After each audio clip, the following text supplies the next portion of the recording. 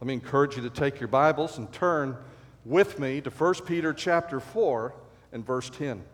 And as you turn there, let me just say thank you. If you worked in Vacation Bible School this week or helped in any way, shape, fashion, or form, I want to say thank you to our workers. And so those of you who served this week, would you do me a favor for just a moment? Would you just stand so that we can see you? If you served this week in Vacation Bible School, would you stand? And congregation, tell them thank you. Thank you. Thank you so much. And there were so many others, and we are so grateful. We saw God do some marvelous things this week, and I'm thankful for these men and women that made that possible. I want to encourage you tonight to come back at 6 o'clock for our Vacation Bible School family night, and that service is important for a lot of reasons. You say, well, I don't have a child that was involved this week, or I don't have a grandchild that was involved this week. Well, these children are part of your family, aren't they not? Are they not? They're part of your family, and this is a special time for them, and they're going to get to show some of the things that they learned and sing songs and that sort of thing. You need to be here to encourage them. And so I want to extend that invitation to you, even if you have no other connection to Vacation Bible School. Help us encourage the next generation that God wants to reach, and be here tonight to encourage them. We have been studying for the last several weeks the lost disciplines of the American church, areas where I believe that we have forgotten what it means to follow Him as a church, areas that we are to be practicing, areas where we are called to be engaged as His children, His sons and daughters. And I fear that in losing them, we've lost much more than just discipline. We're losing so much more on our watch. And so this morning we want to focus on the exercise of spiritual gifts. The exercise of spiritual gifts. In 1 Peter chapter 4, verse 10, the apostle writes, "As each one has received a gift, minister it to one another as good stewards of the manifold grace of God." There are four key sections of Scripture that talk about spiritual gifts. One of the ways that I remember them is there's great similarity where these chapters show up. For example, there's a statement about gifts in Ephesians 4, as well as what we just read in 1 Peter 4. So what do they have in common? The number 4. So if you're wanting to think about spiritual gifts, those are two chapters where you can look, Ephesians 4 and 1 Peter 4. Now think of the number 12. In Romans 12, there's a statement about spiritual gifts. And in 1 Corinthians 12, there's a statement about gifts. What do those chapters have in common? The number 12. So if you can remember the numbers 4 and 12, you're on your way to remembering where to look up some information about spiritual gifts. And the neat thing about 1 Corinthians 12 is it's not just one chapter, it's also chapters 13 and 14. There are 6 major chapters where spiritual gifts are referenced or discussed. So what would it look like if a church, any church, made a decision to never do another thing unless it was Spirit-led and Spirit-empowered? How different would the church be? Not just Wynn Baptist Church, but every church. If we determined we were not going to do anything apart from the leading and the power of the Holy Spirit of God. If we determined that, made that decision this morning, very soon you and I would be talking about spiritual gifts. That would be the very next place we would go. We've talked about being filled with the Spirit and the essential nature of the fullness of the Spirit to be and to live as a Christian. We've talked about holiness and how important it is that as you and I draw near to God, we get serious about holiness, that my intimacy with God is conditioned on the seriousness with which I deal with sin and obedience in my life. And then we have been carefully giving attention to these lost disciplines. And so now we come to spiritual gifts. What are spiritual gifts? Let me make 3 quick comments, I hope, about spiritual gifts, and then I want to get into the practical application. And listen, I was talking about this with someone this week, and I said, you know, the challenge of this particular series of messages, filling of the Spirit, holiness, talking about spending time alone with God and spiritual gifts, is, as a teacher, I could spend weeks on any one of these. We could. And spiritual gifts especially. We could spend so much time talking about spiritual gifts, but we want to get down to the essentials today. So here's the first thing I want you to know. Spiritual gifts are not natural talents, but they are supernatural abilities determined and distributed by the Holy Spirit. They are not talents, but they are supernatural abilities. In 1 Corinthians chapter 12, verse 1, the Apostle Paul says, "Now concerning spiritual gifts, brethren, I do not want you to be ignorant." What does that mean? It means you can be ignorant, doesn't it? Concerning spiritual gifts, I don't want you to be ignorant. It means you can be ignorant. And he doesn't want us to be ignorant. In other words, this business of spiritual gifts is not some extra lesson out there for super Christians. It is at the heart of what it means to be transformed by the gospel. We need to know about spiritual gifts. And when he says, "Now concerning spiritual gifts, brethren," the word he uses there, pneumaticon, describes anything that's of or from the Holy Spirit. Anything that's of or from the Holy Spirit. When the Bible uses the word spiritual, it is not in the sense in which I heard it in Southern California years ago. Well, he's a spiritual person. She's a spiritual person. And what they were saying is, well, they're mystical, or they're sensitive, or they're particularly nice or gentle. Well, he's a spiritual soul. Always in Scripture, when spiritual is used, it is a reference to the Holy Spirit. And he says, I don't want you to be ignorant concerning these gifts that are of or come from the Holy Spirit. Now, talents and spiritual gifts can best be understood as coming to you as a Christian from two very different sources or ways. For example, a talent comes naturally. It's something that you are born with. And in that sense, it comes from God. But it's not the same as a spiritual gift. A spiritual gift comes not naturally, but supernaturally after you are born again. You don't have spiritual gifts if you're not born again. And so it comes after your salvation. Spiritual gifts are assigned by the Holy Spirit. In 1 Corinthians chapter 12, verse 11, it says, "But one and the same Spirit works all these things, distributing to each one individually as He wills." So you can use a spiritual gift, but you don't get to choose a spiritual gift. Now here's the second thing I want you to know. Spiritual gifts can be permanent or temporary. Spiritual gifts can be permanent or temporary. Some gifts are permanent.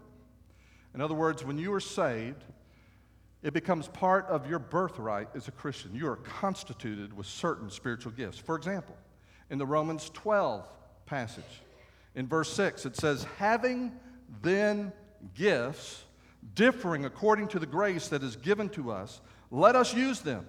If prophecy, let us prophesy in proportion to our faith." And then it mentions ministry, teaching, exhortation, giving, leading, and mercy. All these gifts are being spoken of as something that we are possessing right now. And so some gifts are permanent or constituted, and every Christian that's here that knows Jesus, you have at least one of those permanent gifts. Now, some gifts are not permanent, they're temporary or situational. They're given when you need them, and they are not always available to you. You say, well, what's an example of that? Well, in 1 Corinthians 12, verse 8 and 9, listen to this carefully. "For to one is given the word of wisdom through the Spirit." And the emphasis there is on word. Wisdom is what kind of word it is. But the issue is this. At a certain moment in time, someone is given a word. Something comes to their mind. Direction. And in this case, wisdom to be applied to a certain need in the church or to a certain person that is being ministered to. A word of wisdom through the Spirit. To another, the word of knowledge through the same Spirit. Again, the emphasis is on the word, the thing that comes to mind that is given by God in that moment to accomplish or meet a need.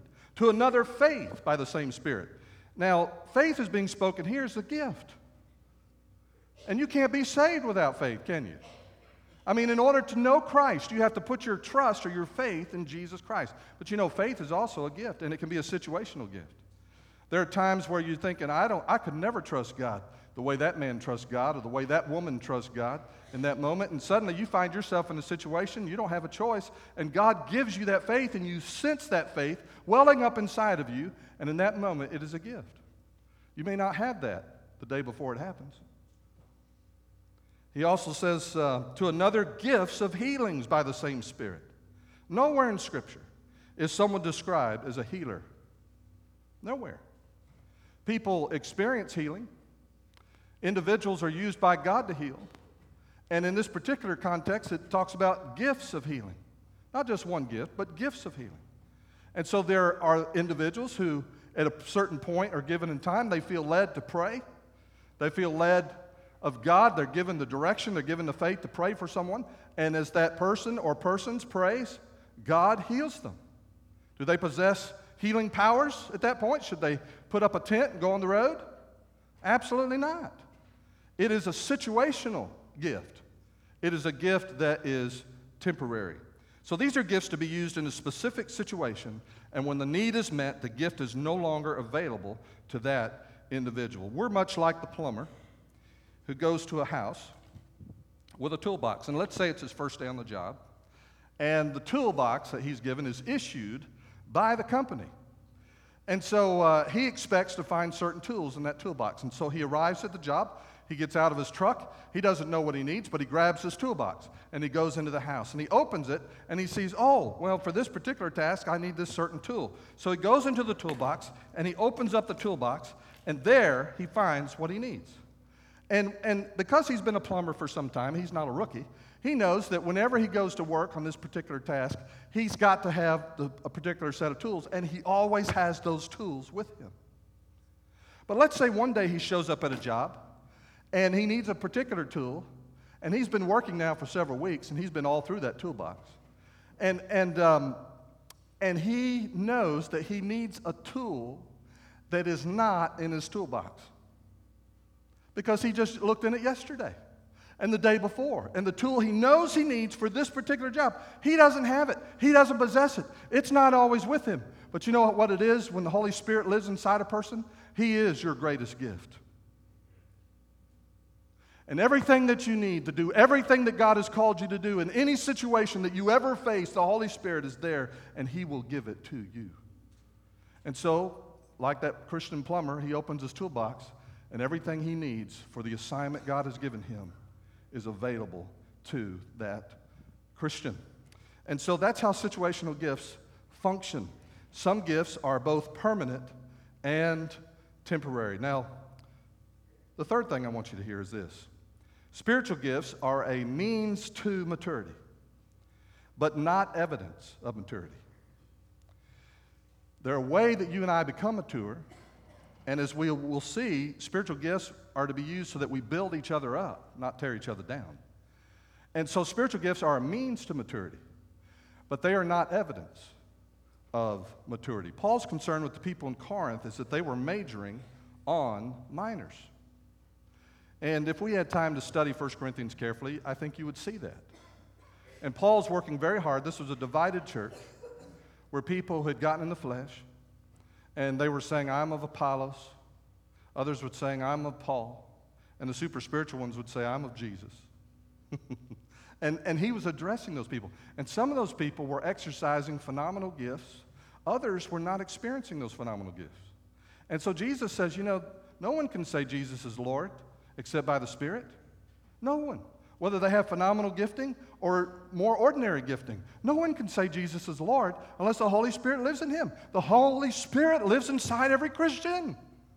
And so Paul is driving this stuff home and trying to help them understand.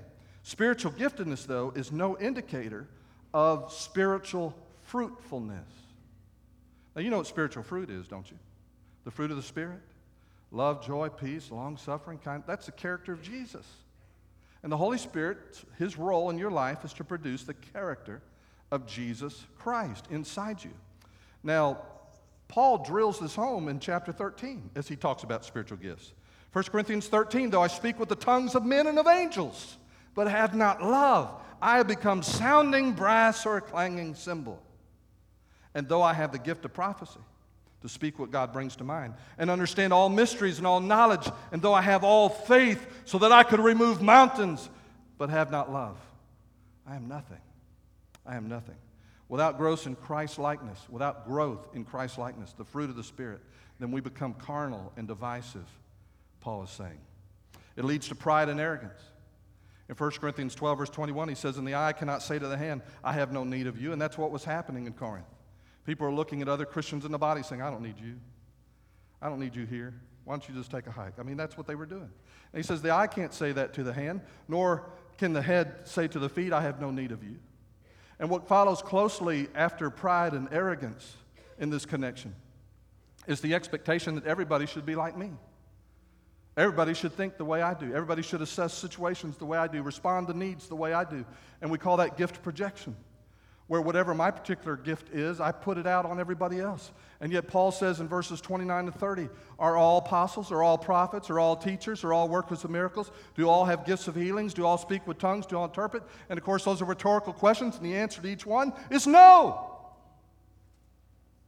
No one has all the gifts, and no gift is given to every Christian. In the worst case, you have highly gifted men and women who experience moral failure. And how many times are we going to have to see that before we understand? There was a Bible teacher years ago named Fred Wood who used to say, the gifts are always greater than the man. Why is that true? Because the gifts come from whom? God. It's not a talent. It's a supernatural gifting from God. And so if I operate drawing on that supernatural gifting, well, really cool things are going to happen. And God is going to use me. God is going to speak through me. God is going to meet needs through me, whatever my giftedness is. But that doesn't mean that I'm mature. That doesn't mean I'm growing in Christ-likeness. If a gifted man is not a growing man, he's always in grave danger of moral failure along the way. Always. And we can never deceive ourselves and think that because I'm gifted or somebody else is gifted, that they somehow had a corner on maturity. In fact, giftedness is absolutely no indicator of maturity. It should promote maturity, but it doesn't promise that a person, in fact, is mature. So here's the question that we want to answer over the next few minutes. How can I recognize and serve out of my giftedness? How can I do that? And remember, this is one of the lost disciplines of the Christian church in America. Because so much of what we do because we put our heads together and we put our pocketbooks together and we say, well, I've got this idea and you've got that idea. And then we go out in our own strength with our talents and our own resources and we do what we can. But how much more could happen? How much more could God do if we turned to Him and said, Jesus, whatever you have put in me, I want to live not naturally, I want to live supernaturally. I want to live with the giftedness that you put in me. And how can I discover what that is? How can I know what that is? Well, here's some helps that I think can guide you in that journey. First of all, check your relationship to the head of the body. There are different metaphors used in Scripture to describe the Christian church. Church is described as a building, for example, and we are stones. That's just one example. But you know, the most dominant way that the church is described is as a body. And a body is a great way to describe the church because there's so many different parts of the body that have different functions and that meet different needs in the body. But the key teaching that you and I have to understand when we see the church as a body is that Jesus is the head of the body.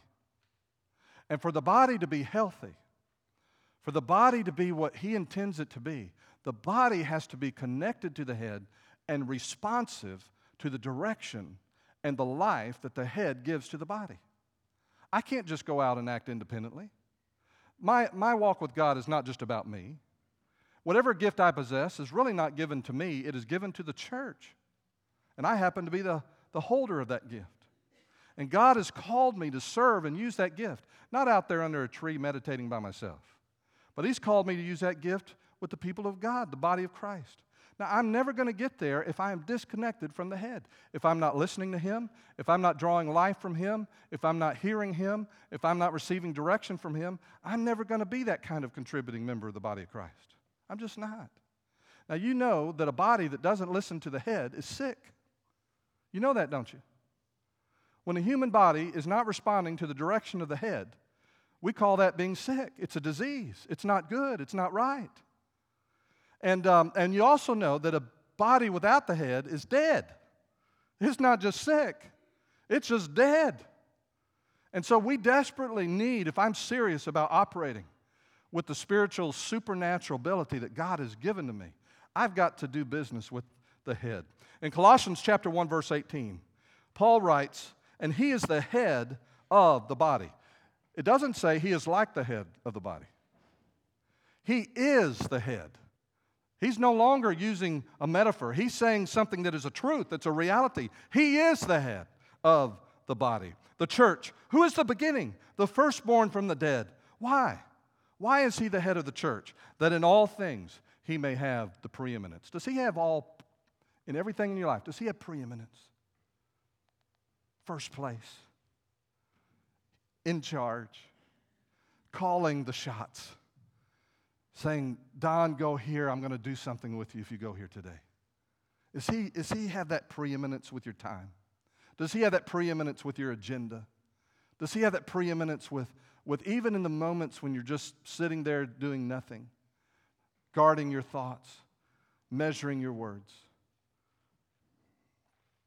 Are you connected intimately to Him? Number 2, God wants to help you do this. He wants you to be connected to Him. So if you're serious about connecting to the head, then secondly, receive the equipping ministry of your pastors. Receive the equipping ministry of your pastors. You know, one of the great tragedies of most churches today is the pastor is the only person anyone expects to act like a minister. You realize that?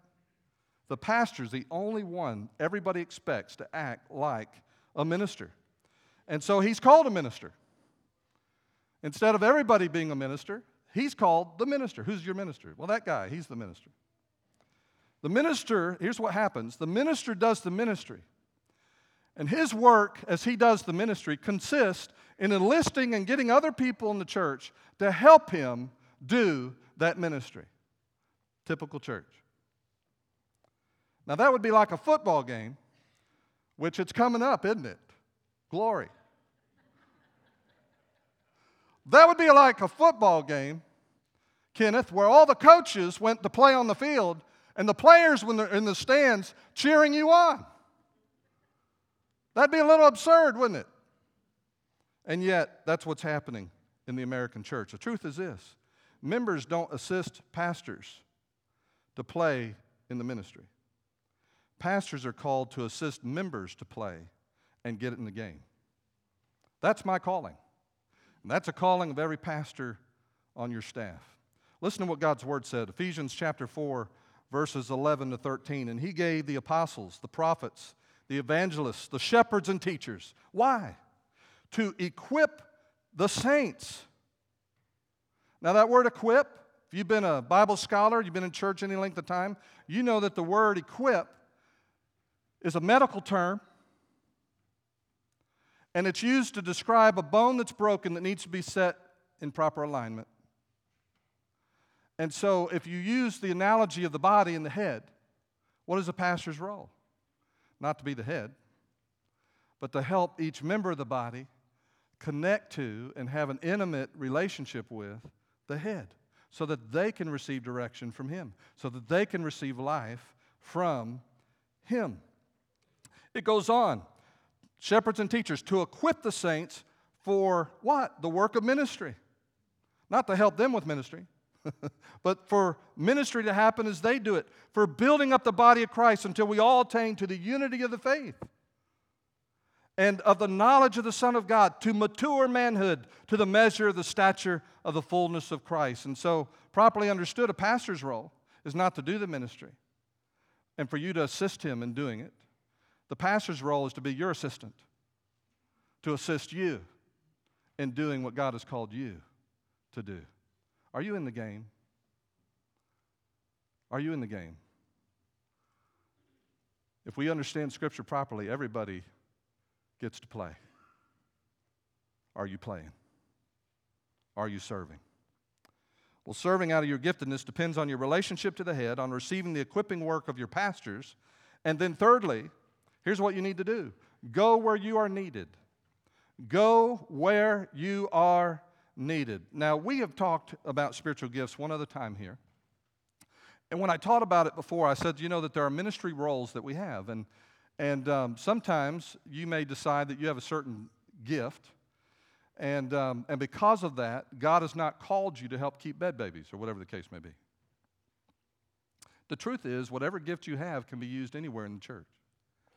And the whole purpose of your gift is so that you can serve and meet needs in the body of Christ. Now there are primary ministries where you work out of your giftedness exclusively, and I'm going to say something about that in just a second. But there are also secondary roles, secondary areas of service where you serve because you're needed, not because you're gifted. And we have to have that kind of mentality, that we're willing to serve in the body of Christ. In 1 Peter chapter 4, verse 10, a verse we read earlier, it says, as each has received a gift, look at what it says, use it to serve one another. You've got a gift. What are you supposed to do with it? You're supposed to serve one another as good stewards of God's varied grace. Now, this is the word most often used to describe spiritual gifts, charisma or charismaton. And it's a word related to grace. And it describes anything that has been received or that God has given out of His grace. And so a spiritual gift is certainly a charismaton. It's a work of God's grace. And that's why he says, use it to serve one another as good stewards of God's grace. So picture this. Here we are this morning, sitting here. There are needs all over this congregation. Needs in the body of Christ. And the Spirit of God hovers over the church of God. And He's there, and He sees those needs. He knows what those needs are. And I believe with all my heart that what the Holy Spirit, what He wants to do, is use you to meet needs in one another's life, whatever it may be. And imagine that. Here's the grace of God in great abundance, hovering over every church, every people that names His name. The grace of God, all of His fullness, all of His power, all of His resources available to meet the needs in the body of Christ. He's just looking for somebody He can work through. Somebody who'll be a channel of that grace. Somebody who'll say, use me. I want to be used to meet needs. So the next time someone is hurting or sick, and you know about it, and you're talking to them, maybe you went by to see them at their house, you're visiting them in the hospital, you know they're hurting, you know they're sick. And have you ever thought, maybe just pausing for a moment and saying, Lord, and I'm not saying that to say that out loud with that person, that may freak them out. But say, Lord, what do you want me to do? And do you want me to pray for this person? And how do you want me to pray? And we know we're supposed to pray for the sick. We know that, don't we? We know that, don't we? Yeah, we're supposed to pray for the sick. I mean, it's written black and white in James. I can show it to you. We're supposed to pray for the sick. And so, God, how do you want me to pray? And that person's sick. And what if in that moment you took your hands out of your pockets and you went and you put your hands on that person and you said, oh God,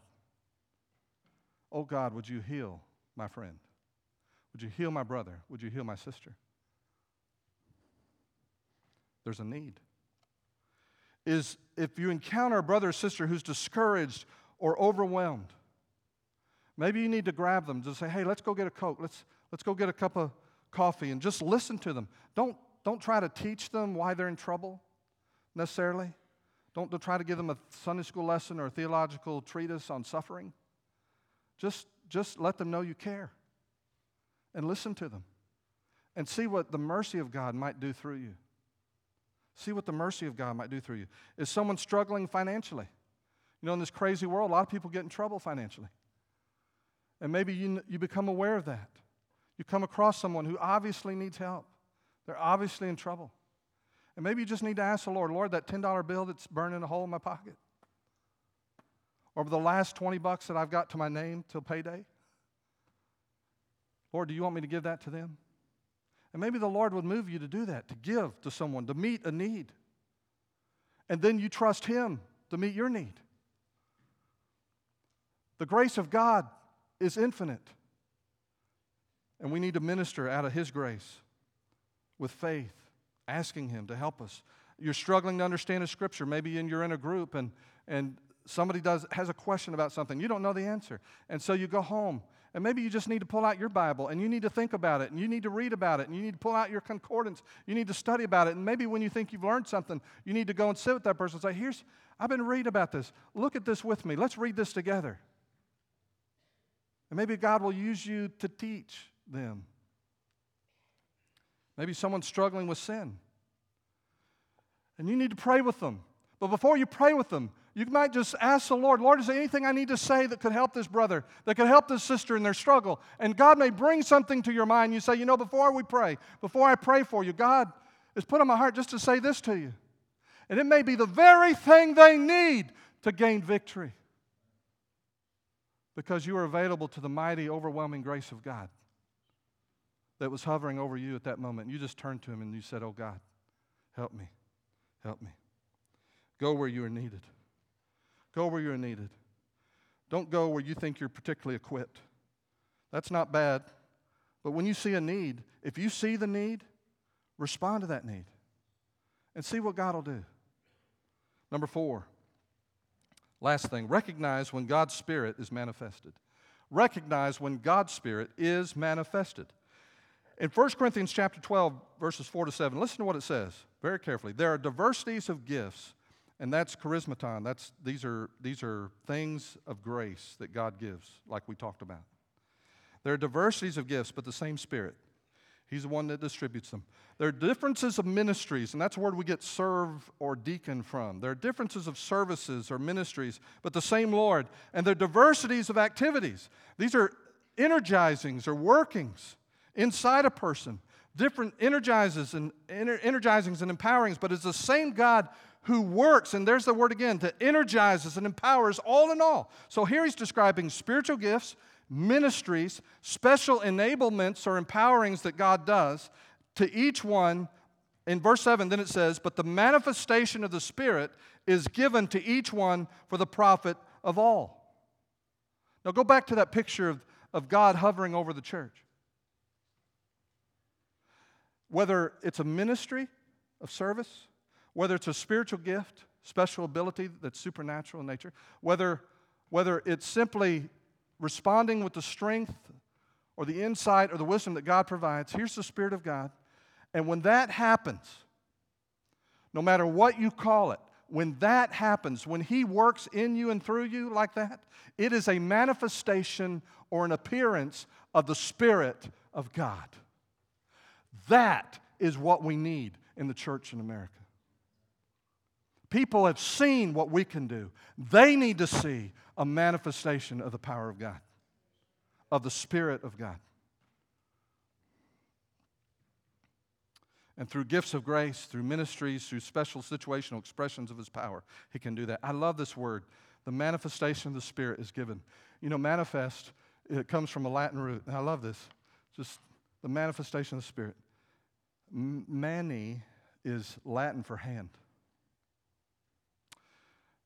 Fest is Latin for dancing, celebrating. And he said, when this happens, it is like the dancing hand of God appearing before the people of God. I don't know about you, but I want to see the dancing hand of God all over us, every one of us. I want us to be not a natural people, but a supernatural people. A people that God uses and where we see Him all the time doing things, where we know it's Him. I'm not smart enough, we realize in hindsight, to have said something like that. I'm not powerful enough to have done something like that. I don't have the resource to do that. I'm not smart enough. But when God works in us and through us, wow. So spiritual gifts are a manifestation of the Holy Spirit's presence and activity in the church. How can I know when God is working through me? First, needs are met. needs are met. Needs are met. In 1 Peter 4, 10, 11, as each one has received a gift, minister it to one another as good stewards of what? The manifold grace of God. There it is. Grace of God. As I serve, I am a steward of the grace of God, and He is working through me, dispensing grace. If anyone speaks, let him speak as the oracles of God. I'm not telling you what I think. Speak. If you're going to speak and you believe it's what God wants you to say, speak as if it's from God. If anyone ministers, let him do it with the ability which God supplies. That in all things, God may be glorified through Jesus Christ. And the way I know that it's God is needs are met. Needs are met. Needs are met. Lives are changed. People are helped. If I think I'm a teacher, when I get through teaching, people should have learned something. So people think they're teachers, and nobody's learning. And so God works through your giftedness, and you want to watch for that. So if you know that needs are being met, you got a good clue that God's using you and He's using your giftedness. The second one, truth is heard. Truth is heard. In Ephesians 4, verse 15, he says, but speaking the truth in love, that we may grow up in all things into Him who is the head, Christ. In that gift passage, Ephesians 4:15, the pastor's equipping members. And then what happens to the members? They're speaking the truth. They're speaking the truth. And I can know that God is at work if more and more my speech is marked by truth. Thirdly, love is experienced. Love is experienced. As you go on in Ephesians 4, it says, from whom, Jesus, the whole body, joined and knit together by what every joint supplies, according to the effective working by which every part does its share, causes growth of the body for what? The edifying of itself in love, not knowledge. I know that I'm acting in terms of my spiritual gift if the people that I'm touching sense the love of God. And the church as a whole is growing in love. And then last of all, lives are changed. The fourth one, lives are changed. You know, we ask little kids, what are you going to be when you grow up? And the right answer is Jesus. And we ask them and we look for so many other things.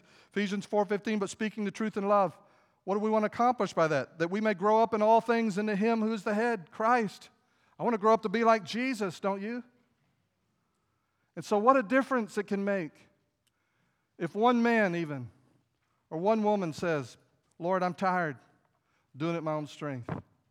I don't even know where to begin. God, I'm here. And I want to connect with you. I want to be intimate with you. And then as you do that, you turn to a pastor. Say, Pastor, just help me grow in my walk with God. Help me grow so that I can learn to hear His voice. Pastor, help me, teach me to pray. Help me to make that connection. Teach me how to do 24/7 conversational prayer. Teach me how to have an internal dialogue with the Lord no matter where I am or who I'm talking to. Equip me. And then you become aware of needs around you.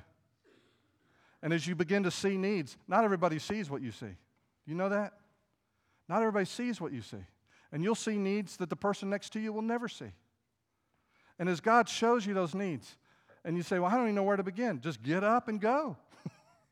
Get up and go. There are times where I've been with people who are hurting so much, I don't even know what to say. Don't have a clue. But I got to go. I still got to go. When He shows, He makes it clear that there's a need. How will you respond to what God has said? Brother, sister in Christ. How will you respond to Him? And I just would look at those last four things, and I would just ask myself, where am I? Where am I in that spectrum? Do I need to connect with the head? Is that where I got to start? Do I need to do that? Do I need to make a different kind of perception of my pastors and what they're supposed to be doing for me?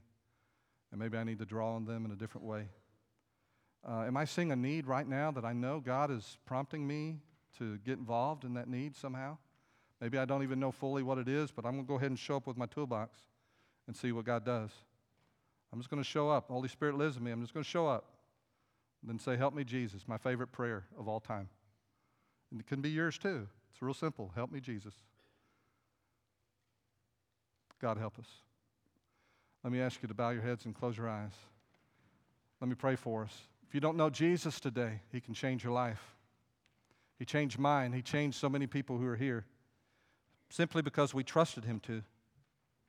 And I invite you today, if you don't know Christ, you want to give your life to Him and turn from your life without God and turn to a new life with God. There'll be pastors standing here with me at the front, and they'll pray with you. They'll share Scripture with you. They'll answer your questions about how a person can be forgiven for their sins forever and how their life can be changed. Father and God, we thank You for Your Word. Thank You for speaking to us so clearly through it. And now, Holy Spirit, we ask You to be our guide as we respond to You. We commit this time for You to speak to us. In Jesus' name I pray.